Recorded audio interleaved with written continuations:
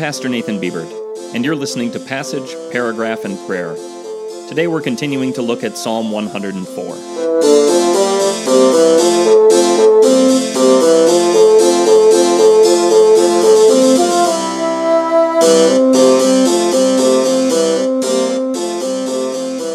Listen to Psalm 104, verses 5 through 7. He has established earth on its foundations. It will not be shaken forever and ever. With the deep, he covered it like a garment. Waters were standing above the mountains. At your rebuke, they were fleeing.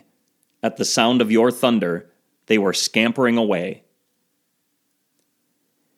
If we thought the account of creation in Genesis was already descriptive and interesting enough by itself, we quickly find David's poetic retelling to be even more enthralling.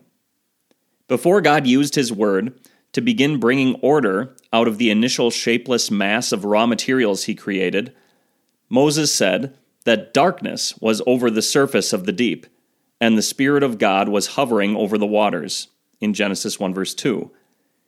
David poetically pictures the earth in all of its beauty, lying hidden beneath those deep waters, waiting for the sound of God's voice to bring it all to the light of day. For God, creating that huge mass of deep waters with all of its latent potential was as easy as putting on a coat, and organizing it all and putting all the raw materials in their proper place with his word was as easy as taking it off. Once he spoke to bring all of the components and life forms of earth into existence, those formidable waters were like so many skittish squirrels and chipmunks, scampering off at the sound of a deafening gunshot or thunderbolt. We pray.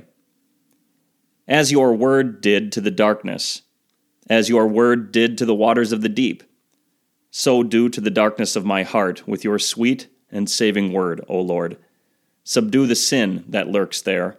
Send the devil and his demons fleeing and scampering in terror, and raise up a mountain of faith, anchored firmly on your promises. In Jesus' name, amen.